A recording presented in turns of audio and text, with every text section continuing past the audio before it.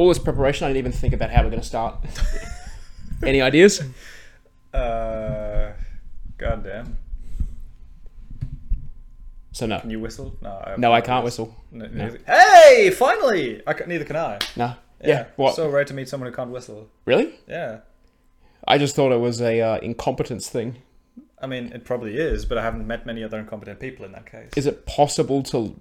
Okay, surely it is possible to learn how to whistle, but is it like how we were discussing how you can learn it better when you're younger? Hey, okay. That could be it. I don't know. What I do know is that even when I was like 6, Dad tried to explain to me, oh, it's so easy, you just twist your lips like... Fuck, no, it doesn't work. Yeah. Like, you can't explain it with words, which is why... Unless if you can explain it and he just sucked at explaining it. That's very possible too. But I still can't do... I don't get it. No, neither am I. Like, every now and then, I'll get like a brief little 1 second whistle. I'm like, fuck, I'm doing it. But it's just... Nah. It's just nothing. Nah, it's nothing. No. Well, also, just quick note, I really like how you just did the German accent there, just while you're trying to like impersonate your dad there. Because that was great. It's like, I don't know, do you do that consciously or subconsciously or? Oh, well, that bit is conscious just because it's fun. And it just makes it more interesting. What I do semi-subconsciously is whenever I talk to my dad, I speak in a German accent, which sounds very weird if I'm talking to him in a group of other people, because literally... just out of habit, I will switch from talking to you in my normal accent. As soon as I make eye contact with Dad, I will start to sound a bit more like this again. And then I come back to you and sound like this again. And it almost sounds like you're fucking with people. Well, exactly! Yeah. So, yeah, it's bizarre. Yeah. But I like it's just a habit. Like, I've always told myself I would love to talk to him like this, but it would just feel weird. I don't know, weirdness is not a barrier to... shouldn't be a barrier to... doing it. Still should just try it one day if you haven't. Yeah, just be like, I don't even want to. I'm so notoriously bad. So Moss gives me so much shit because I don't commit to accents, because I know that if I want to try it, it has to be good. Otherwise, it's just bad. Do you ever practice them? No. I think there was a period of time in maybe 2015 where like one of my, people make pseudo New Year's resolutions. It's like, I want to learn 12 impressions in 12 months. So that sounds good. It sounds good in theory. I got to like 2 and one of them was Arnold Schwarzenegger, so it doesn't count. Yeah.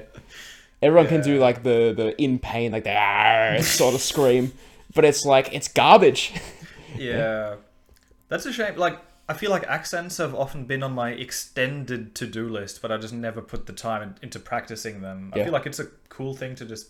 It's also probably a very good comedy tool as well. Oh, for sure. Danny McGinley uses like Ukrainian and Scottish and Aussie and whatever else. How would you distinguish Ukrainian accent from a Russian accent? Because to me, it's an untrained ear. It's like... Maybe it is the same, but he just says it's his Ukrainian girlfriend, so it doesn't really matter. Well, I guess you know how British accents, it's like you travel a couple of kilometers and it's a completely different dialect. Oh, for sure. Probably the same thing. Exactly. Yeah, well, all right, cool. Well, we're in. We discussed at the start, like, hey, how do we intro? And then we just start talking. So fuck it, you're in. Welcome back to Barnzey Burns Down the World. I'm joined today by Paul, and he still doesn't want his surname. Trying to hide from soon-to-be internet fame. Yeah. We'll see. We'll see. Howdy, and thank you for having me again. That's all right. Good. We've got a great, I guess, set list planned. I use stand-up comedy terms now to just, I guess, categorize everything we do. I realized that as soon as I brought my friend to one of my shows, and he never heard the term punter, which now I realize is kind of like muggle, because it's basically our word for a non-comedian watching us. That is a very good point. Whereas they would never describe themselves as a punter. They're just seeing a comedy show. Yeah, and before, when we started, I never even used the word punter, because we're not even in hospitality. we're kind of just there. Like, we were the punters. Exactly. So, yeah. So this is going to be foreshadowing for a future episode. One of the anniversary episodes, I want to have everyone who's ever been on the podcast on in a single episode. Damn. Whether it's everyone in the same room is a bit like that's too far, but maybe everyone in sections, like a lineup. So I'll have 10 minutes with you, 10 minutes with you, 10 minutes, and then just like this, basically it goes through the history of everything that this is built towards, because it's still like a nothing show, but it's still something. A variety of different nothings. Yes, it's a variety of nothings is better than a non-variety of somethings. Yeah, Wisdom. Yes. Pseudo wisdom at that, but that's okay. So, before we get into there's a particular story that I've been wanting you to tell for a while. I've got a really quick short one. So I went to my grandparents' house for dinner, and When?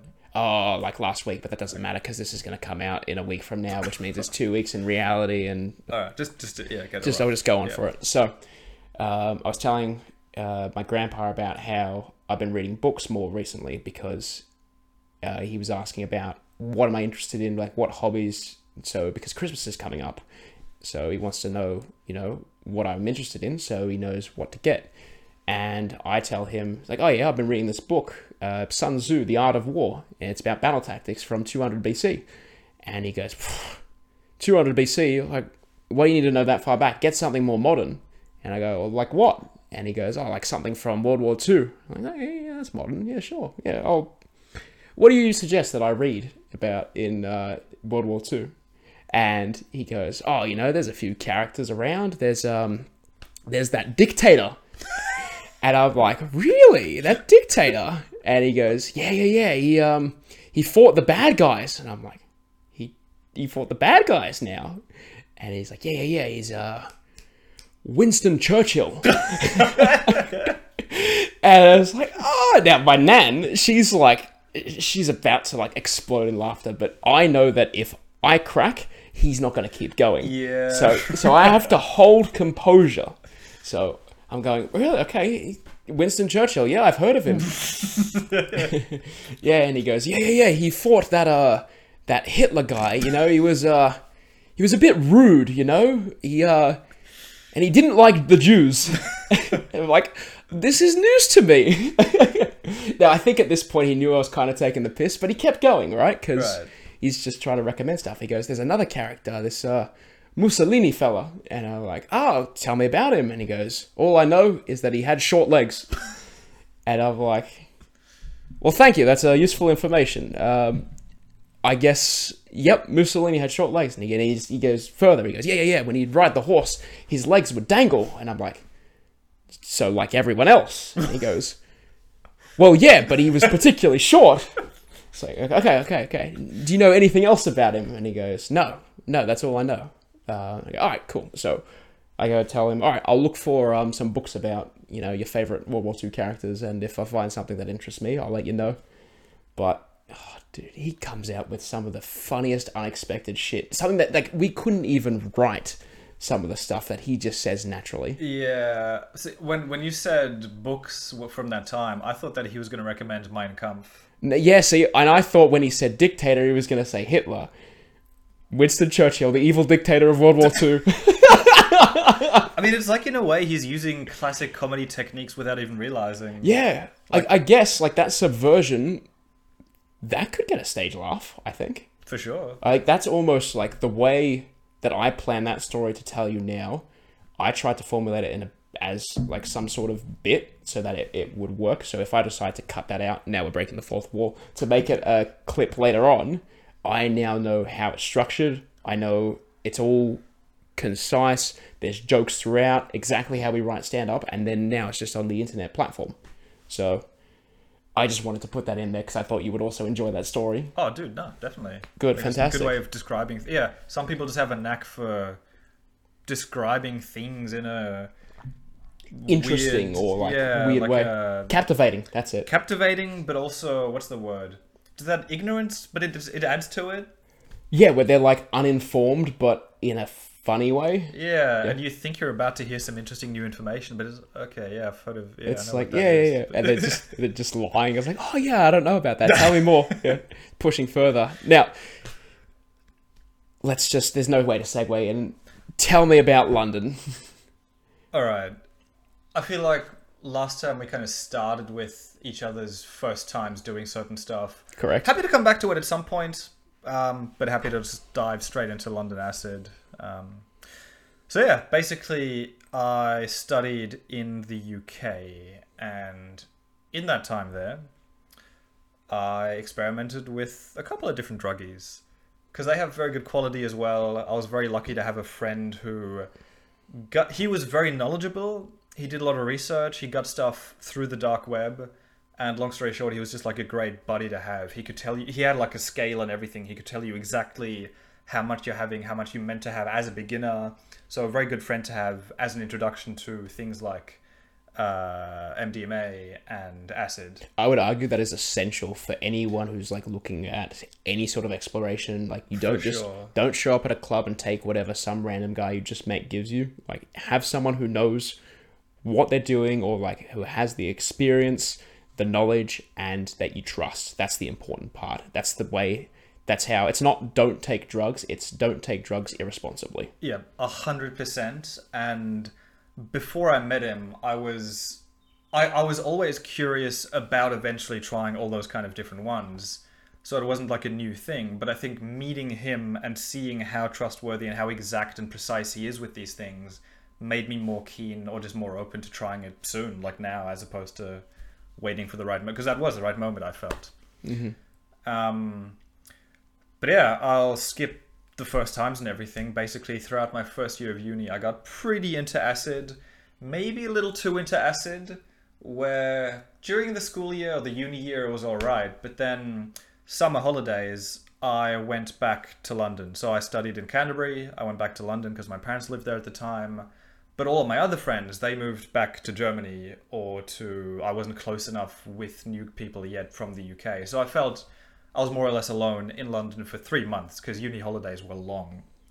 So out of almost boredom, basically every 1.5 weeks, I would have a solo acid trip to myself. So I was always against any sort of mind-altering substance solo. Like it was purely social when I started smoking weed. But how did that, I guess, begin? Because it's like doing acid on your own is completely different to doing acid with your buddies. Yeah, for sure. So like, what made you decide to go, yeah, I'll give it a shot on my own? I think, and I'm really looking back further than I can exactly remember here, but I think even in the times when I've had trips with friends, there are always moments when you're alone. Either you go to the bathroom, which feels like its own adventure. I've heard that. Yeah. Like in many different accounts, like, oh, the tiles are staring at me. Yeah. Exactly. So moments, but then even just things like at the end of the day, going back home to yourself. And by then you're like mostly sober, but there's still something going on. Mm-hmm. And I think it was just that difference of feeling that when I was alone, and there's adventures that you would never have alone when you're with friends, but I was just curious to see purely on my own, what will my mind get up to? And I think maybe I'm making this too complicated. Like out of boredom, I just wanted to see. I wouldn't even say boredom. If you want to make it more intellectual, curiosity. Well, both, 100% both. So that's like, I have a curiosity generally for different states of consciousness. Mm-hmm. Some drugs I don't like as much, alcohol, because I feel like it just makes me more tired. Acid is enjoyable, among others. And yeah, I just remember the first time I tried it alone was in winter in London, in like one of the smaller breaks, like the 3-week winter break. So I had experience by the time I got to summer having it on my own. And there were some potentially scary moments, but never something that became like a big issue. So when you say scary, was that in your head, or was that this is potentially a dangerous situation? Interesting one, because the previous one was in my head. Mm-hmm. And the one that I'll get to, the big story, was a bit of both, to be honest. So in my head, it's a pretty simple thing, but basically we had, because it was winter, a Santa candle holder. And to be fair, even as a kid, even sober, it just kind of freaked me out. It was just like a scary looking Santa, like this tall from the table. Right, like okay. And it didn't even become an issue because before I started tripping, I consciously put it into a closet somewhere so that it's out of sight, out of mind. And then it was fine. I had a good trip. Until it moved. I mean, dude, on that note, I was eating a Kinder Bueno, a white Bueno, And I was what wearing... is that? Sorry. Do you know Kinder Bueno? No. Dude, it is an awesome chocolate, like a hazelnutty Kinder chocolate, like a wafer, but with like this hazelnutty sweet filling. Okay, all right. And then they had a limited edition white chocolate version. But it's a very crumbly thing, the crumbs being brown. And I was wearing this white jumper, kind of like, on a chair similar to this, just kind of like lounging. Mm-hmm. And as I crumb onto myself... Don't ever say you crumbed onto yourself again, please. As I crumbed onto myself, I noticed that every single crumb, it was almost like a war between ants or spiders or something. Okay. So like there were crumbs and each of them looked like they were kind of moving and like little things going to war. And I knew consciously enough that obviously I'm seeing this because of the drug, and so that stopped me from freaking out. But I could easily see how it would be very freaky to think that you're having lots of little spiders on you, like fighting each other. Sorry, I know you're telling a story, but I'm going to just move it closer. Because... fucking go. Yeah. Because I notice it, and I try to give signals to people and the guests without interrupting it. And for once, I decided, no, I'm going to interrupt your story. Completely like derailing it, but perfect. Keep the mic. When I do this, put the mic closer. Okay. Yeah, that's it. All right, good. Okay. Next time. So, spider ant war with crumbs on yourself. Yep, exactly. Okay. Yes. So, okay, does that sounds not like a traumatizing experience, but still like no. So, like it could become one if you focus on it in the wrong way. But I just kind of kept reminding myself, obviously I'm just seeing this because of the drug, and then I kind of saw the entertainment value of it. Right, and you're just staring at yourself now for like... Yeah, staring at my own stomach. Yeah, for like an hour. So I always love, this is one of my favorite parts about any acid trip, whether it's solo or with friends, is just seeing what you look like to someone with no context. So just imagine you walk into the room, and you just see a guy who crumbed all over himself, and he's just staring at it for like 10 minutes, just staring at his stomach with crumbs on it. See, not even like trying to get them away or anything. So the only way to capture that then would be you got to have a group historian with you. Yeah, that's the best way. So Steve-O, famous for drugs, he was his own group historian. He has stacks and stacks of tapes of all different experiences. He's documented the vast majority of everything he's done, everything he's had, and on YouTube he releases, I guess, like not warnings, but like, I guess his experience, like little YouTube videos. He's basically a YouTuber now. He's even like shilling all his products. He went on Joe Rogan recently, and he just like brought a bag full of products. He's like, hey, these are like my butthole wipes that I'm selling now. And then Rogan's like, what the fuck you doing, man? But just make it cash somehow. Yeah, the act of I guess documenting is important, especially if you're looking at the hobby of drugs from a experimental standpoint. Yeah, because like, what's an experiment without results? Oh, yeah? 100%. I think that's a really interesting idea, one that I haven't done yet. What I have done, if anything, is just kind of write down handwritten. Generally, most of the time, I use my phone for notes. Mm-hmm. But when you're tripping, there's just something magical about creating out of nothing this blue ink or black ink. I can't do that. I have terrible handwriting. Mine's shit as well, but it's still magical to create something. No, but see, you don't understand. You're German. You have at least some level of like standards. Mine is just gone. You know how the British teeth stereotype is fucked? Yeah. That's my handwriting. Damn. Yeah, it's not good. No, it's quite terrible actually. Maybe I'm supposed to be right-handed actually. I don't really know. But most of my actually all my immediate family are left-handed except for the youngest sister. So because of this, and also like everyone was either brown-haired or ginger. So, and she was blonde, and everyone had green eyes or brown eyes, and she had blue eyes. So when we were really young, my younger sister and I would convince her that she was adopted. Oh, God. Because the evidence pointed everywhere. And then when she's like, no, I'm not. You're like, you're right, that's mean. You're actually from another planet. Here's this hammer that you use to communicate with your real parents. Just give yourself a whack, you'll be fine. And then like she's about to do it the first time. My mum's like, Joshua, what are you doing? It's like, no, it's not just me. It's her too. Oh, God. So yeah, we just fuck with her like that. But I suppose if you did that to someone while they're on acid, like the results could be more catastrophic. And Jesus, fuck yeah. So, is there, based on that reaction, is that just general experience, or do you have a story that goes with that? Kind of, in the sense that it's more my own stupidity, but this was like a semi-solo, semi-with-friends trip, which had the worst of both worlds. Because it's good, we can't just glorify something that has this stigma. You have to be unbiased and be like, okay, look, good and bad, that's the best way to advocate for anything. The best way to convince anyone of anything is to be like, hey, look, this isn't, if it's more about the opinion than it is about trying to convince someone of something, you got to give both the good and the bad. So please, for sure, the floor is yours. So by that point, I must have taken at least 7 or 8 acid trips total, maybe, and I think I was just getting very overconfident because I am lucky enough to be pretty stable-minded, both sober and tripping. I don't get anxious too easily, fairly confident, don't really care what other people are thinking around me. Which has led to good, comfortable trips, but it's also led to really pushing the boundaries, which is what this story is about. Good. That's exactly like that's what I want to hear. Because if anything, if this podcast isn't about anything, if it is about anything, I want it to be about pushing boundaries. There you go. And that's just not even just this episode. That's just in general. Yeah.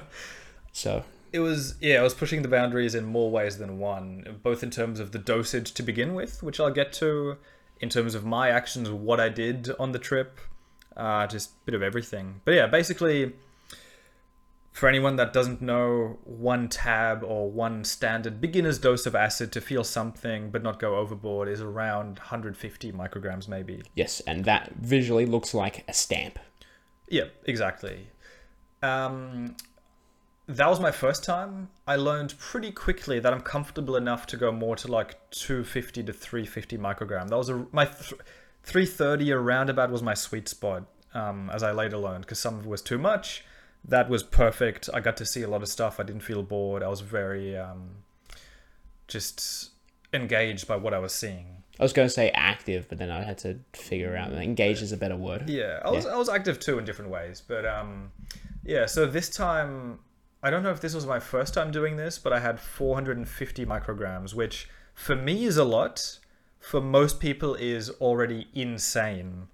I think from what I've read, 1,500 is like the absolute max you should ever do. That's like it's not even the world anymore. Yeah, because I suppose with a mind-altering drug, then there has to be a boundary, because even if like mind-altering, but that term itself, I'd say that there's a certain point that you can't come back from. Like a permanent mind altering. I believe that there are some studies from the 70s, maybe even 60s, where when the CIA were first, I guess, testing it out on people, that there were cases of it, I guess, bringing people to insanity, and they were never the same since. And that's the kind of stereotype that throws people off this to begin with, that makes them not even consider any sort of benefits. They just go, nope, bad result, bad. Yeah. So, I mean, this is probably a separate conversation. I'm overall definitely pro, but holy shit, with like a lot of boundaries and care and stuff taken. See, as you should be. Yeah, that's responsible. Yeah. Which I was not at this time. That's all right. You learn the responsibility. I'd argue that if you never learned it, then you could be worse off now. That is very true. 450, which is already a pretty fucking strong amount. What made it worse is previously I always took it either if I was alone at home. So I'm talking just about my solo ones here. Either if I was alone at home, so I can be comfortable. Or usually I would go out and about, which some people might think is stupid. In some ways maybe is. But if I'm out and about, I'm almost hidden in plain sight. Because if I'm walking past people, nobody looks at you for more than like 10 seconds. They don't give a shit. If someone looks at me for 9 seconds, I'm concerned. Yes. So that's a pretty fucking big window there, bro. Well, that's my point. Next time you walk down the street, look at someone for 9 seconds directly in the face and see if they freak out. Dude, a friend in Germany literally made eye contact with someone for like 3-4 seconds, and they got into a fight. That is very funny. Yeah, it is. Basically, because the other person approached him aggressively, just like out of freaking out and self-defense, he just started punching before they did. Oh, so he was the aggressor. It was self-defense, but like preemptive self-defense. So is it self-defense? I would say yes. Look, at the very least, I would say it's very fair if someone's aggressively coming onto you to just fucking punch them. Like, yes. Yeah. No, I'd agree there.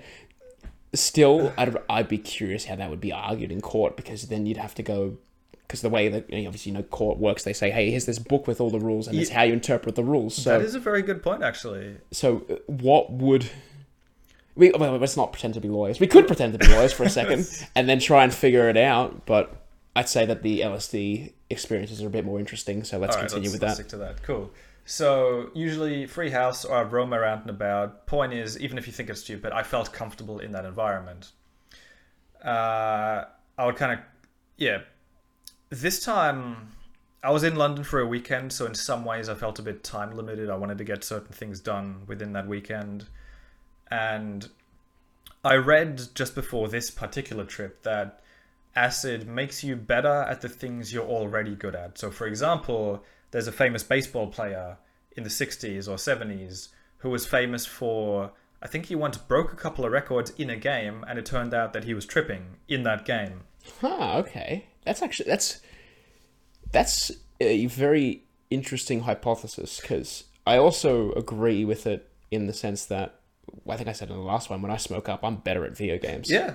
So is that, I guess, a common thing with psychoactive drugs? Because I don't think it wouldn't happen on... maybe... Because I'm trying to list. I've got a list of just drugs that exist in my head. Yeah. And like Adderall. I mean, that's for focus. Focus, yeah. But it's not psychoactive, so that could make you better at things. So that is, I guess, the only exception. But I also don't know many drugs. So I couldn't really comment on that too deeply. What I can say is that you get really good at multitasking on MDMA, because a friend and I, we were late for a movie and we were running, like sweating running because we were that late to meet friends, but he still wanted to have a cigarette. So while we're running, we're smoking a cigarette and sharing that That's together. very funny. We must have looked like the biggest fucking dickheads just running on the street but Actually, still smoking. I recently saw some guy in China ran a marathon while chain smoking the whole time. He came... so it was like 150 people. He came 44th. That is pretty fucking impressive. Unless the numbers are wrong. But I know that he beat the halfway point. Like, he wasn't in the bottom half, he was in the top half. But the guy's a legend. Jesus. Yeah? Like, his blood should be analysed and studied for future medicine. Oh man, that's like the kind of shit that they would make ads out of, that cigarettes are good for you. They would, yeah, because like I think it was what decade was it where doctors would be like, oh, you should actually smoke, it's good for your health. I think basically anything 60s or before, maybe. Yeah, where they'd encourage it beyond social. They'd say, I know it actually helps, but in fact, it does not. Yeah. I mean, I guess I never understood. So I know that I can't get into smoking cigarettes because I get addicted to things, and also the wallet won't allow it. Yeah. It's an expensive sort of hobby, not one that I could ever justify. That being said, I also know that if I try it in a social setting, like I'm sure, like you'd be hanging around with friends, and then the very first time someone pulls out a cigarette and goes to you, hey, you want to smoke? You've got an option there to say either yes or no. Like I've always said no, never tried a cigarette. You said you had, but like, can you remember a moment like that in your history where you made a decision like that just to try something new, foreign, for the first time, like with your first time smoking up, or like the first time trying acid? Like, do you know what I'm trying to say? I'm trying to get you to answer a question so I don't have to keep adding in words here. Well, I would answer it as soon as I understand the question. All right, that's my bad then. It sounds intriguing, but I'm just not quite sure what the question is. Do you mean like where I consciously made a decision to not get addicted but still try it, or like despite the scariness? Yeah, because it's like there's always that barrier of, okay, if you know who you are and you can go too far, then where's that point? Because I know I was saying for me, it's cigarettes. So two come to mind for me. One being cigarettes. When I was 13, 14 in Hamburg, 8th grade. Yep, 8th grade. That was the year when the kids above our level, which is like, for us, the cool kids we aspire to be, when they all started smoking. But at that point, because we were 14, our friends and I all made a pact that, that's fucking stupid. Like, we'll never get into that. And next year we're in 9th grade, and now everyone's been smoking for a while. And I don't remember how they got into it, but pretty quickly they got into cigarettes. Like previously, maybe they would get one from the older kids. Now they would just have packs and smoke on their own. So I was about to comment about how I'm getting deja vu from this conversation, and then I remember literally... Did we talk about this last exactly time? the same way, in the same place, in the Fuck. same Alright, chairs. I'm sorry. No, but that's good. That's good, because I was like, fuck, am I going crazy? No, it's you! You're the problem! Alright, I'm sorry. Well, I guess we can edit But also, that out then. no, I'm not going to edit it out. I'm keeping it in. Fuck you. Well, alright. But my point being, I made a conscious decision not to, even when all my friends got into it. Yeah. And I tried it. Very often I got to the point where like 1 or 2 tokes gave me a nice 30-second nicotine flash or a nicotine high. If I had 2 or 3 or 4 tokes, very fine line, I would actually feel sick for the next 2 hours. Yeah. Which is not the goal, I guess, unless you want to be sick. Maybe if you're really bad at acting and you want to skip school or something. Yeah. Well, no, so one of the tricks that I used once was having a whole packet of spearmint mints, and it'll just make you sick. Like, you will throw up. So it's like, you're not even faking, you're just making yourself sick. And it's like, I can't be faking it if it's real. It's like, well, yeah, but you just had a whole tin of mints. Yeah. So I used that once or twice, and I can understand the merit of the cigarettes, but yeah, it is what it is. Yeah. But I don't know, I just found it easy to never get into it because yes, the nicotine flash was fun, but everyone knows, like even as a 14-year-old, that the flash is only there because I don't usually smoke. So as soon as I smoke, usually it's nothing special. And if anything, it's the other way around, where then I need to smoke to feel normal. And that's, I don't know, I just personally found that easy to avoid. Like, I wouldn't say I faced peer pressure. Nobody thought I was uncool for not smoking, but I just had friends who were smoking, and it's very easy, I guess, to do what everyone else around you is doing. It is, in social situations, people, whether it's conscious or subconscious, will just, I guess, act like whoever they... Not like act like whoever they trust the most, but like... Not shadow. I've got to find a way to say it without making it look like I'm talking out of my ass, because I kind of am. It's like, alright, if you tell a joke in a group of people, look at who's looking at who. Because... Yeah, you know what I'm going to say. Because there's like the person who they trust the most, they'll look to first to see if they're laughing. And if they are, then they are more likely to laugh. That's like I can't remember if it was a psychology experiment or if it was just something that was observed through time, but it makes sense. Oh, definitely. You see it in comedy clubs as well. But yeah, I'll just kind of skip over because I realize we're going very far off the London thing, which may or may not No, be that's good, frustrating. because what happens is the conversation will circle back round, and then we fill in the time, create the content. This is actually exactly what we want. Now that you've addressed it and made me have to explain it, we've broken the circle. So let's bring it back around. We can unbreak the circle. That's exactly right. I was trying to just then, which I helped you with. So no, I guess the other example being acid. So. Specifically, I remember the first time trying it. In fact, this is a double circle because it reminds me of something I was going to say before. That's good. You were talking about recording things. The first time, as I was coming up on the LSD, I wasn't physically in the room with the guy that I was talking about. Kian was his name, legend of a dude. But I would send him WhatsApp voice messages. Yeah. And it almost felt like I'm like a scuba diver who's communicating to the above world or something. It was it was really cool.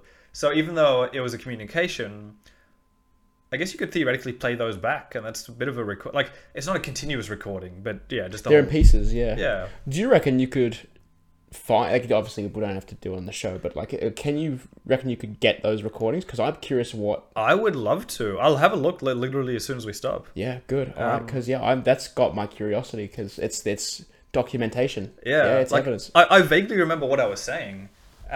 Basically, like, there's all these noises that you drown out because they're static. So like the hum of your computer right now, for example. Yeah, until you mention it, and now I can't stop hearing Exactly. it. Yeah. And I felt like suddenly I just heard every noise. Like I was very sensitive. There's tastes that you block out. Like I could suddenly just taste what my neutral tongue mouth tastes like. I've experienced that before with edibles. Yeah. There you go. That's quite common. What I only realized years later is that I think that acid made me really mindful in an enjoyable way. Like I just felt at peace to just sit and listen to things. I didn't think of it as mindfulness at the time, but I'm pretty sure now that's what that was. That just sitting, like I didn't sit and think about things. I sat and felt the feeling of sitting in a comfortable chair. Yeah. That whole thing. So there was, when I was first trying to do, learn about edibles, I knew what the extended time frame was, about 8 hours. So it was literally in this chair, and it was in front of the TV, pop on a game, and then just like play it and wait it out. And then before I knew it, just the feeling of the chair, like I became a part of the chair for like 8 hours. Oh man. Yeah. So it's like, people hear stuff like that and they're just spooked. Like they're too afraid to, I guess, not be in touch with reality. They have to be in control all the time. I'd argue that psychedelics are a form of medicine, and that could help treat that sort of like, not condition, but like, I guess, state of mind. Would you agree? 100%. For sure. Like it just kind of takes you out of your automatic way of thinking, which is this automatic kind of almost a problem-solving approach, but then there's not always a problem to be solved. Right. That's an interesting way to look at it that I've never thought of. Yeah, so that I found really helpful, not to plug shit, but Not plug it. what's it called? Waking Up by Sam Harris. It's an app. Yep. It costs money, but you can pretend you're poor and get a scholarship to get it for free. Mm-hmm. And they have real fucking wisdom. Like one of the ways of becoming mindful or even just thinking about it is to just kind of repeat. Oh, I forgot the exact words, but like, what is my mind doing if there's no problem to solve? I forgot the first half of it, but it's if there's no problem to solve. And that just kind of puts you at ease because it's so natural to think, oh, what should I do next? How do I be productive? To just kind of be like, I don't have to keep solving shit. I want to remember that because that is very helpful advice as well for anyone who's freaking out on anything, whether it's in a social, like even if it's just anxiety. If someone's having an anxiety attack, I think that statement could help calm them down. Like obviously, have you heard of? There's a strategy where it's like you got to name. It's something about counting things in a room, and it helps when the anxiety is going up. It brings it back down because they're becoming more grounded and level because they're saying, all right, there's 5 of these in a room, there's 4 of these here, there's 3 of these there. So they're counting down, but also they're like distracting their mind from whatever anxious feelings because it's like mental illness is not as straightforward as physical illness. So you could use psychological techniques or tricks like that. For sure. I haven't heard of that particular technique, but I can see how it makes sense. I might be butchering it too, though. So, well, I mean, like, even on a rough level, though, it seems like it makes sense because it just kind of brings you into the space you're in. Like that might just be how I delivered it. We've got to practice delivery. Yeah. So it's like, hey, I've got to convince you that I'm right, otherwise I lose. Yeah. We can look into that. Yeah, we can. All right. I think if as soon as you finish that thing, because I thought that was going to be a point, I was like, all right, we'll take a break, but no. So I was just going to say, so 2 questions. So, well, first, not a question, but 2 questions. First one, not a question. Yeah, good job. Good job, dickhead. Final thing on the first time of acid was, in relation to your asking about that choice of, I guess, addiction or not. I realized, like, I became very conscious of my thoughts on that first trip, and I realized that 1, acid is fucking awesome. Like, I love this. But is it a problem that I love it? Like, will I then seek it out more? And addiction comes in many forms. And the fact that you have to wait at least like a week for your tolerance to build back up to do a next trip again. But then the fact that I was doing it as often as I could, I don't know if it probably is some form of addiction. I would agree in the sense that it is. If you're actively going out of your way to do something, if it's positive, people will say it's dedication or commitment. And if it's not, they'll say it's an addiction. Yeah, I was dedicated to exploring the psychedelic world. I'm dedicated to my workplace because I have to be there 6 days a week. Yeah, that's not exactly the same thing. Yeah, it depends if it's positive or negative. Yeah. But if you view it as positive, then you weren't you were dedicated. You were committed. I got a lot out of it other than the bad one. But even the bad one, I guess I learned the lesson. So I at least always got something out of it. Walk me through some of those lessons then. So it's going to be very hard to say this without sounding pretty arrogant. But go for it. No, well, yeah. But basically, one of the trips before that. So before the trip, for context,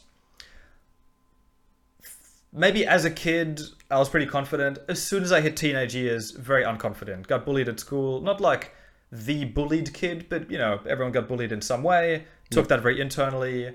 And I'm talking both kind of socially, but also just, I guess, aesthetics. Like, I didn't think I was very attractive. And I think as a teen, I wasn't. As I became 17, 18 and, like, really grew into things, I feel like I realized a lot later than others that I'm a decent looking dude, but I just never felt like it. I felt very insecure about the way I look. Your perception was different to reality. Yeah, exactly. And one time I was tripping, and I don't know what I did before this if I was walking on the street. I don't remember if I was looking at buildings or the ground, but I finally consciously just looked at people as I was walking past them. And I don't know if this is like acid that was increasing my wishful thinking, but I swear I just noticed every now and then, like, ladies kind of checking me out. Like, it was a summer day. I was wearing a tank top, you know, sun's out, guns out. Of course. But not just that. Like, you just as is the law of man. Exactly, it's the law. You got to.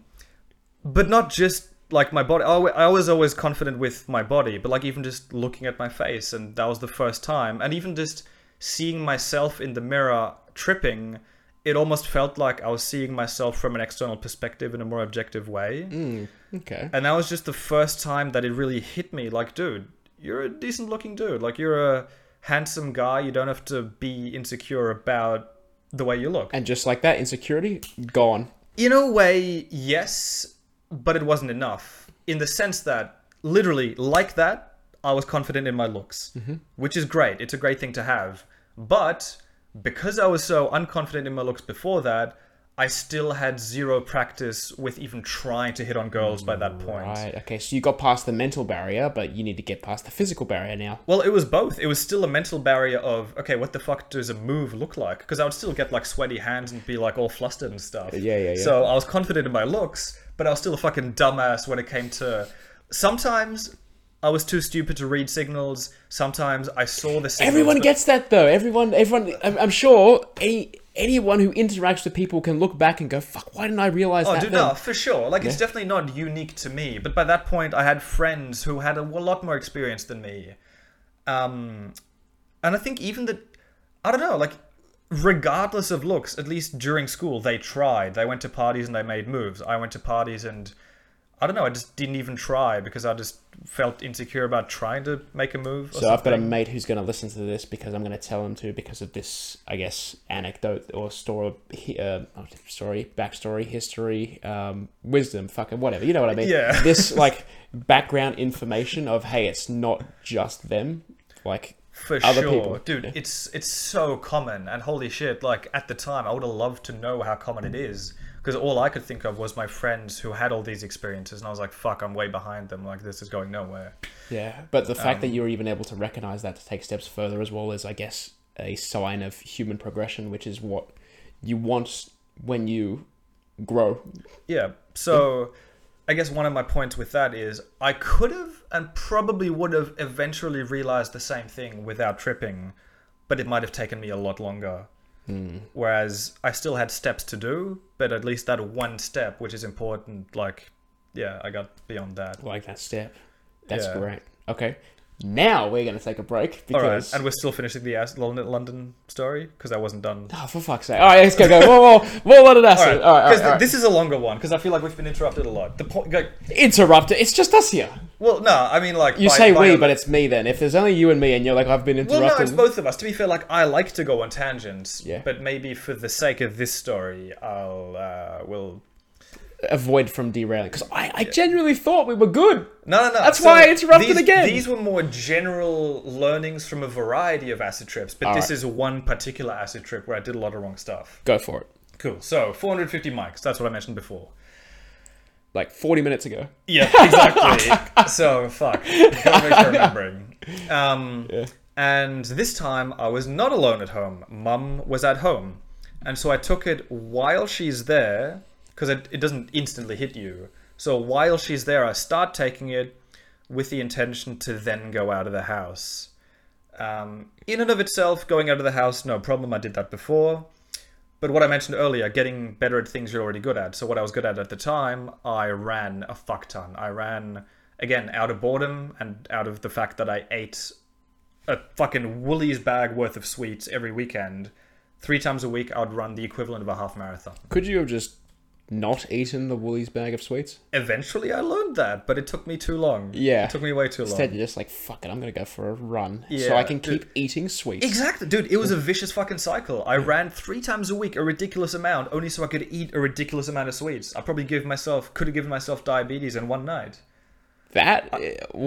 No tangents. No, go on. So, All right, look, go. I'll come back to that one because I think there is value there. I literally have a note on my phone of one of my worst binges where I knew how ridiculous it was, but I couldn't stop eating. So I made a note of everything that I ate. And it's just this ridiculous list of like 4 Snickers, 3 Cadbury chocolate bars, 4 whatever of this. Oh, okay, all right.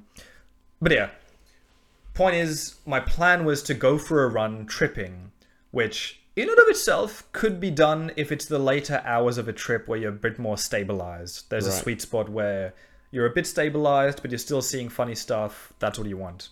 I agree, because the story about the guy who, I guess, discovered LSD, I'm going to probably butcher it, but I'll see if I can recall off the top of my head. When he was testing it, no one else would test it, so he tested it on himself. But then he had to ride his bike home. So he's going there, and it kicks in as he's going, and I see heaps of videos. It's like, a point of view, you've just discovered acid, and it's like some guy on a bike and just like colors and flashes and just like shit everywhere. And it's, I guess, exercising under any sort of enhancement it'll probably definitely make it more interesting. Dude, one of my biggest dreams at the time, which I never quite fulfilled, was to play soccer on acid. That would be so funny to watch. Oh. I don't have any interest in soccer, but if every player took acid before playing, I would pay top dollar for that game. Like, genuinely, that is the only thing that would make me interested. Dude, imagine like rugby. People like crashing into each other and shit. Oh, Lord. That would be fantastic. It would be. Oh, dude. Okay, so go. What? Dude, look, I forgot that tangents are a good thing. Yeah. I just meant the fact that we haven't actually finished that particular story. That's all right. That's good. But yeah, so my thing at the time was running. It's a simple thing, not really much to fuck up. But because of my mum being there, or as I think the Americans say, on account of my mum being there, I left already. And so as I was coming up, again, on 450 mics, I started to run. And because it was still that very weird starting thing where you physically feel a bit almost ill at the start, you're not sure what's quite... You know something's going on. It's like when your head starts to feel different. Yeah, it's like you just feel heavy, your chest is kind of tight, and it felt weird to run. So every couple of meters, I stopped and walked. And then I ran a bit and stopped and walked. And I couldn't tell whether being out of breath was supposed to be happening because I'm running. That's like you're supposed to challenge yourself. That is correct. Or whether I'm going too far and I looked like a dumbass who was like sprinting and then stopping and then sprinting and then stopping. If you imagine like a shot from a movie, you're looking across the street and you see someone, they sprint for a couple of seconds and then they stop. Yeah. And they sprint for a couple of seconds and they stop. And they sprint for a couple of seconds and they stop. And that was you. That was me. Like, I'm pretty sure that I was smart enough to not sprint full speed, but it's possible that I was running too fast, or that I was really slow, and I just felt that any breath that's not my normal breath is scary. What's more ridiculous, going faster or going slower, and thinking that you're going faster or slower? Because I think that running faster than you think you are, that's kind of funny. Suddenly I think is it funnier? Oh fuck, that's a tough one. We'll have to do a video. Yeah, what it looks like, perspective. It's a fucking good idea. Also side tangent, but I have once ridden my bike on acid and it was glorious. But anyway, enough of that. I'm running, and it takes me a while. I feel like I slowly ease into it, where at some point I finally find a rhythm. But on that long and painful journey to get there, and remember, at this time I was running 23 Ks, plus the walking, like I was... You say remember, like you told me the first time, and you didn't. 23 is a fucking lot. Oh, so well I said half marathon, and I guess I should point out... No, fair enough. My point is, a half marathon is 23 Ks. Mm-hmm. Plus my mum still being home. I think I knew that she was eventually going to go out somewhere, so my plan was to be home when she's gone, which might have taken a while. Mm-hmm. Until I found my running rhythm, I think I realized that there might have been some planned running event that day in London. I didn't hear about it. I didn't really care about running events, but there were like paramedic ambulances everywhere. I think just in case people, I don't know, have just injured or need assistance. Yeah, need assistance, exactly. And yeah, there was a lot more people running than usual, so I kind of put two and two together. There must have been some kind of event. But then, as I finally reached, what are the two famous parks? Regent's Park, that was the one that I went to. First, it was glorious. Like, finally, I felt comfortable to consistently run, consistently be slightly out of breath, but it felt motivating more than it felt discomforting. Constantly, I thought that there was a figure just behind me trying to catch up, but it wasn't in a scary way. What I told myself at the time, you know when you're trying to race yourself in a kart video game and you see the shadow of your best time? Yes. I thought that this was the acid basically teaching me that I'm very competitive and I don't want this guy to overtake me. That was your interpretation. That was my interpretation. That is quite interesting, actually. Yeah. And that was fascinating. And on top of that, so I was listening to music on my earphones. Like to the beat of the music, the grass on the path around me was like waving and turning different colors. So this was the good part that I was looking forward to, that I was imagining the whole time. So did that for a long time, finally on the way back home. And then as I'm approaching my street, I start to just kind of slow down. And as I'm still kind of running at a slow speed, this old guy, couple of meters away from me, he falls off one of those... They're called hover bikes. They don't hover, but you know those like... Oh, like hover bikes or hover boards? The Segway? It's like the Segway without holding anything. It's like... Oh, it's like, yeah, the hoverboard thing. Yeah, exactly. The wheel and the platform. And the one when they... You've seen the videos with the children on there, and then when the battery dies, they just go... Yeah, those are good. Oh, nice. Yeah, it was one of those. Okay. And he fell off.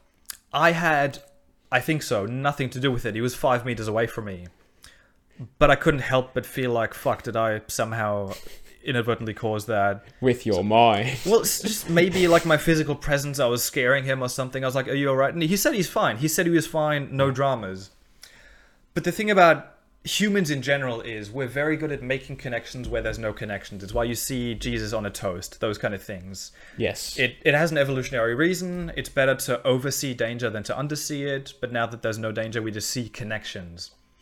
When you take acid, you see connections of like dimensions that you wouldn't even consider putting together otherwise. Is that because people think that that's what they're supposed to see, and then that's like, I guess, a predetermined thought? Or is that, do you think, actually what you're seeing? I didn't consciously put it together. Like, I was convinced of the story that I'm about to tell. It's like my mind subconsciously did it, and then I just thought that was the reality. Okay. So basically, after the old guy, I was continuing to run, and either a person or a couple, I don't remember, they moved out of my way because I was running. Like, it's that simple. But they looked vaguely sad or something, And then my mind just put these 3 or 4 different things together. So I had this impression that they were avoiding me, not just because I'm running and they want to get out of the way, that they were avoiding me because I did something bad, that like they were avoiding me specifically. Mm-hmm. Then I thought of the old guy and just thought maybe I was running in a really reckless way. And then I remember the paramedic. Sorry, I just picture you just like fucking running around like this. So like you're on acid, but it's like you're riding, but you're running and your arms are swinging fucking everywhere. That's what I visualized. Now let's go back to that scene where it's like you're running for a couple of seconds and you stop. So you're not running like this, right? You're running like this, and you stop. You go like this, and it's just across the street. Oh, like this. That's glorious. Yeah. So yeah, those 2 things. Then I remembered, maybe I didn't even remember, I saw another paramedic van. And then I was like, fuck, did I cause someone to be injured or have like something? Or like scare them, anything. Did you cause anything? Exactly, did I cause anything? And then suddenly, there was not even a question. I didn't think, like, I was convinced that this is what happened. I thought that maybe I was running so fast without considering the fact that other people might not be at my level, that some people tried to follow my pace and then someone got a heart attack. So like I was convinced that, not on purpose, but that I killed someone. And as soon as I convinced myself of that, every window on that street looked like it was open, and I thought I could hear the entire city of London crying about hearing the news of this tragedy that just happened. Right. Okay. And desperate and sad and shocked. Like, more people were avoiding me. Again, just because I was still running. I don't think I slowed down. Until finally I reached my street, and before I go into my house, there's one guy on the street, and half crying, desperate, I asked this person, what happened? What happened? And they were just like, what do you mean? Nothing happened. And as soon as they said that, everything unwinded and cleared up. Unwound? And unwound, sorry, yeah. And I realized my mind just made all of that up, and I'm fine. I didn't kill anyone. How could I? Then I started using my logical brain. Like, even if I killed someone, how does news ever spread so quickly that everyone's crying at the same time from their windows? It just makes no logical sense. It makes no logical sense. It doesn't even make cartoon sense. It doesn't even make cartoon sense, exactly. In no world would this be possible, but only after he said that did I realize that. So I went home, had a shower, thankfully home to myself. Otherwise, like, by that point, there's no way I could have spoke to mum even remotely. So to that guy, I was obviously on fucking something. Like, imagine some guy on the street just coming up to you with no context, just being like, what happened? What happened? I didn't even register for a second until you had to just explain that there. Exactly, because there's so many fucking elements to this. And to this day, I wonder, if I didn't run into that guy, would I have stayed convinced until outside the trip that I killed someone? Or would I have eventually put things together? And I probably think I would have eventually realized the logic of, obviously that didn't happen, but fuck, like, that could have weighed on me for hours after that. Yeah. And that would have made the trip worse as 100%. Yeah. 100%. So, like, and that's the danger that I'm getting at as well, is within a flick of a switch, I went into convincing myself that I killed someone, even if I didn't do it directly. But then with another flick like that to like, oh, everything's fine. And it goes that quickly. I think that suddenness is probably what scares the most people away from it. For sure. But those who want to explore, I guess it'll be a shock if you didn't know. Like, yeah. If you gave someone acid who didn't know what acid was and didn't explain anything, like, I'm sure people have done that before. Maybe there's documentaries about that as well. I don't think that's legal, actually, now that I think about it. Doubt it. But that would be interesting from a science perspective to see. Because obviously, if you, at this point, you'd had 8 or 10 something trips. Like that. Yeah, so you were well-versed enough to know what was going on and eventually come to the conclusion to piece the dots together. But without that history or backstory, that could have been a lot more disastrous. Exactly. You might have actually then decided, oh, fuck it, I've killed 1, why not 3? But maybe. Yeah. Who knows? Like, yeah.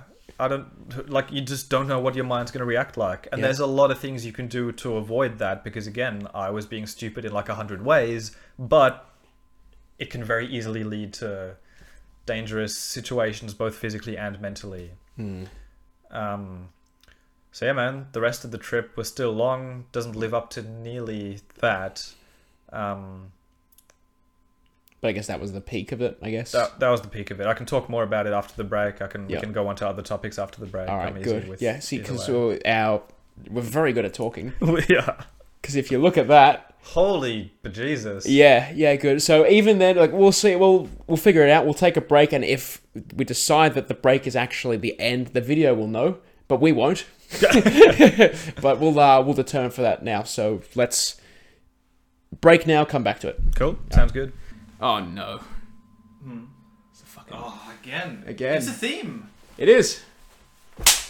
Fuck yes. You actually got it. Yeah, good. Nice, good. That's going in the video. All right, hell yeah. Okay, good. I wanted to fucking take time. All right, I watched a movie recently. Okay, I'll tell you about the movie, and then you tell me about the scandal. Okay. Yeah. Okay. Cool. So, movie. The movie that I recently asked if you were interested in. Do you remember what that movie was? I remember you talking about a TV show, but that might have been a separate... That was a separate thing. So I'm specifically talking... yes, Weird Al Yankovic. About the Weird Al Yankovic. Yankovic or Yankovic? They... Alright, fuck it. So I think... Okay, so I believe it's Yankovic, because they say it in the movie, but due to the nature of the movie... Okay, so Weird Al is known for parodies, right? Yeah. So the whole movie is a parody on biopics as well. So I didn't know that going in. And I was just kind of confused because the dialogue sounds a little bit off. Like, it's a little bit weird here and there. Right. It'll be... I've thought of a good activity. When we're done here, we're eating dinner, I'll put the movie on. Right? Because that's nice. That's good. Because I want to watch it again. That's how much I enjoy it. I'm pretty fucking curious now. Yeah. If now that we've established that we're definitely going to watch it again, I won't spoil what happens in it specifically. Okay. So there's there's obviously cameos and characters that you don't expect to be there. And the Playing way themselves, basically, like their real selves. No comment. Okay. Right. Sometimes yes, sometimes no. But no, the fact that it's a parody on biopics and how biopics are as well, that's what to me says this is the best biopic movie. Now, It wouldn't be as good as it is without those previous biopic movies. However, it's still a good movie in itself. So you'll see what I mean, I think, and it'll be interesting to watch it after the break. I'm on board, man. That's good. Good. All right, good. Well, good. That cuts my interview out. Like, not interview, the review. Completely at the knees. But, dude, I feel like I'm almost jealous you get to cut a part out, but we'll give it a shot. That's it, yeah, fuck it. Well, moving on. So, you have a scandal that you told me about on the phone briefly, and we're like, no, let's discuss it on the podcast. So I don't have a lot of the details, but I did at least have a bit of a Google on the way here. Basically, a Canadian band has lately gotten into a lot of fire from Australians because they played the didgeridoo. And previously, that's all the information I had. Okay. So my first instinct was kind of... I don't know. If an Aboriginal man was playing the guitar... would we give them shit for that? But I have since looked into it on the train right here to kind of understand, I guess, a bit better what is the actual outrage, and just instead of just reading that it is one. Okay.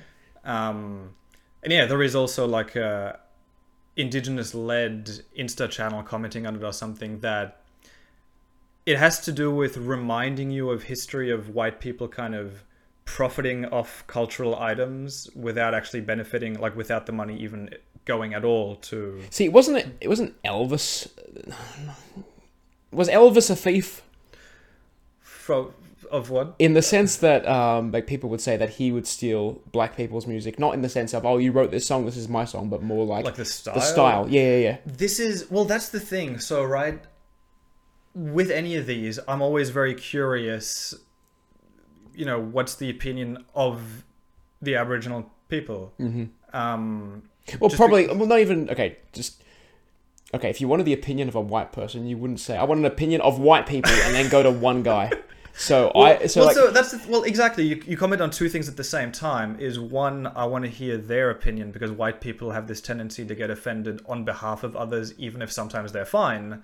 The second thing, as you say, being plural, because not every person of a race or of a sex or whatever is thinking the same anyway. Yeah, so it's a lot more personal if you ask them. So yeah, no, it'd be cool. So like, I'm genuinely curious whether that would be considered an issue, because what you say with the music thing just reminds me of just a way bigger point of, shouldn't we in a way be sharing the best parts of each other's cultures and like taking things on? That is, look, humans are like they always group themselves into tribes of political left, political right, or race, or like anything in that scope. Like any very easy groups to make, people tend to do it, whether it's conscious, subconscious, it just happens naturally. It is what it is. People just make those groups. Dude, on that note, if I may, go. Just reminded me of one of my favorite psychology studies that I read about, specifically on group forming. They were making experiments to see how easily we can fall into groups, and basically, in the experiment, they showed people a bunch of art from two artists and asked them which one they prefer. Do they prefer Klee or Kandinsky? And purely based on the fact that people were told, even if it wasn't true, that, now you're in a group with other people who prefer the same artists. I forgot the rest of the study. I forgot how they actually measured it, but it was like they showed dislike of the other group and just identified as, I'm a Klee liker now, or I'm a Kandinsky hater, or whatever it was. Hang on. The sentence I was going to say, like, it came and then it fucking vanished. Oh, man. Yeah, no, that is quite interesting. Now, here's the thing. When I was talking about the groups before, I forgot why I was talking about the groups before, and I was hoping it would come back. It hasn't. Ah, man. In that case, I can say one more funny study in case it comes back. Yes. No, I'm starting to remember back. We're grouping up people because we were like, hey, this one person doesn't speak for the entire group, when it was if the Aboriginal person plays a guitar the same way that the Canadians were playing the didgeridoo. Yeah, exactly. Right, so I don't have any attachment to Aboriginal culture. I see the Canadians play didgeridoo. I don't know if no other instrument. Oh no, maybe because the didgeridoo is specifically Aboriginal. So this is what I looked up, because this is what I didn't understand before, but I wanted to, I guess, look into it. So it said that the didgeridoo is considered sacred by a lot of them, and that you're meant to ask for permission. So that's the difference between some random person using an electric guitar from when the electric guitar is for somewhere else. Yeah. But because of that, cultural significance, I guess, then you just have to agree that was, like, I guess, cultural appropriation. But did it harm anyone? Well, in the sense that people had a backlash, like that type of harm, maybe. There's more to it than that, though. Well, no, I definitely agree. I definitely see now, I guess, why you might become upset. But in any case, with like 99%, I think, of cultural appropriation like that, I don't think there's an ill intention of the Canadian band in any way. I think they're just playing what they think is a cool instrument, which I agree. You can comment on, call it out, but you don't have to like instantly have a backlash of, like, I'm not going to know the etiquette of Canadian, whatever their customs, native like, customs. Yeah, exactly. They're like the native people. Exactly. What the Canadian Aboriginals. Yeah, 100%. So I'm all like definitely for dialogue. I think we should be educating each other, but not like expecting the other side of the world to know what their native versus white. Yeah, no, because people are still stuck in those pre-established groups. Like even people who don't learn about the world. I guess, if they have a natural curiosity, they'll go about and learn about the world. But if they prefer safety and security of not knowing, then they stay and then reject everything that's different. I guess being in a closed reality like that, not many people would choose to go into it. They choose not to go out of it. But if you think of the Truman Show, right? He's in that enclosed world for that whole movie. And then as soon as he finds out, he wants to leave. That's his life goal. Oh, but some people would stay. Well, more like if it was the other way around, sure, he would choose to go in because he was on the outside, but he'd very quickly choose just to go back out again. So because they've had that, I guess, view of what's external. So basically, your point about learning from other groups, spreading out, and that's good. I 100% agree. Let's find a new topic. I knew it was going to be hard, man. It was. It was quite hard. That's going to be funny to look back at. I have to refer to the notes because my brain just ran out of words. Yeah, no. Dude. Yeah, so I got to show you something, and this is the whole reason why we're using this now, is because when I get to show something now, when I say I'll put on screen, it's here, and this is a real life thing. So that's how it's going to be from now on. So when I bring this up, I just got to find... is that the drug raid? Yes. Yeah, okay, so as you know, we have a very big Peruvian audience. Very big, even though the numbers don't show it, I know it's there.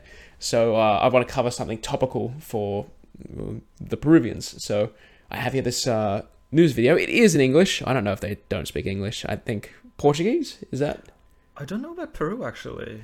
Brazil's Portuguese. Argentina, Spanish. No, but I was thinking of their neighbors as well, so... Yeah. All right. It's probably either Portuguese or Spanish. So here, I'm going to give the rundown, and I guess if I hold it... I'm going to figure out where to hold it where the audio is not going to be shit for the mics.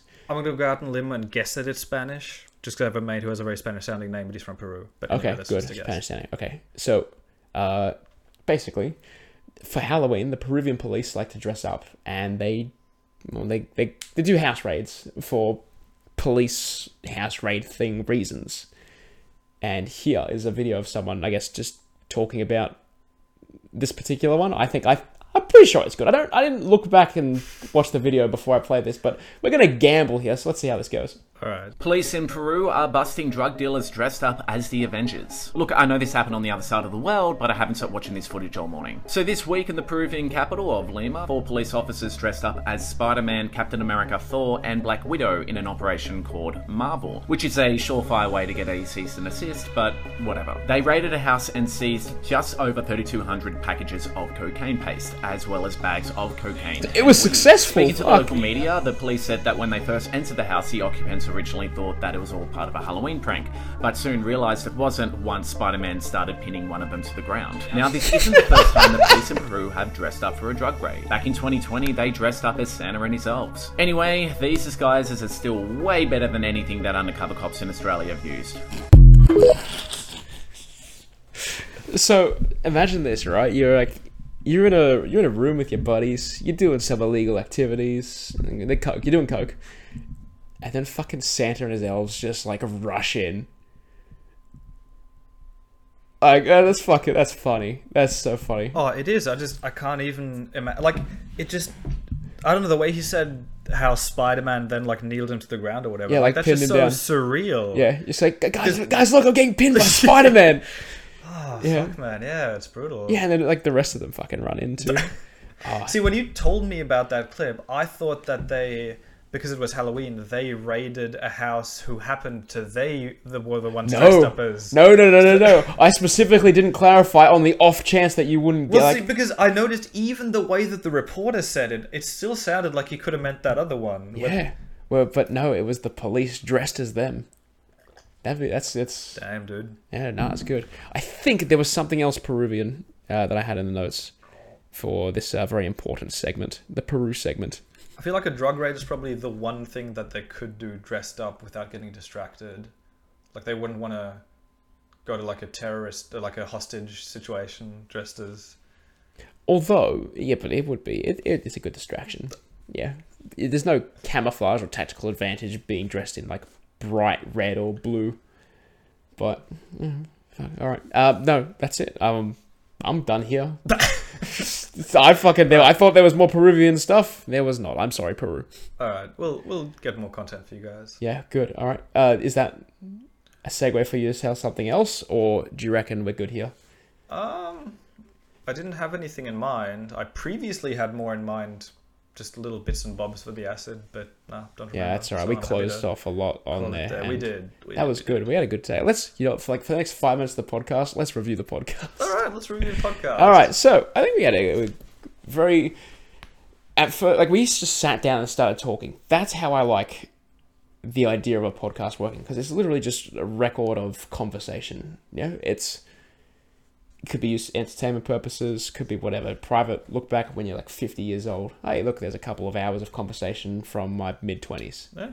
Yeah, so the fact that we were able to just get there and get into it, it's good. Thanks. That's why you're climbing up on the list of favorite guests. Hey. Yeah, and that's to put shit on everyone else who happens to listen, and then it's like, hey, wait, what about me? It's like, you know who you are, and you know where you stand. Bit of friendly competition can't hurt. Yeah. We're all helping each other get better by That's it, yeah. I mean, making each other jealous. You're all just helping me, really. But, it's... I do appreciate that, though, so thanks. Of course, thank you. And if anything, it just gave me a good rush of energy to start off on the foot of finally meeting a fellow non-whistler abler. Yeah, see, that was a very important part that I've only just remembered. So, fuck, yeah, all right. Well, cool. That's it then. The podcast is done. Go home. You got better things to do.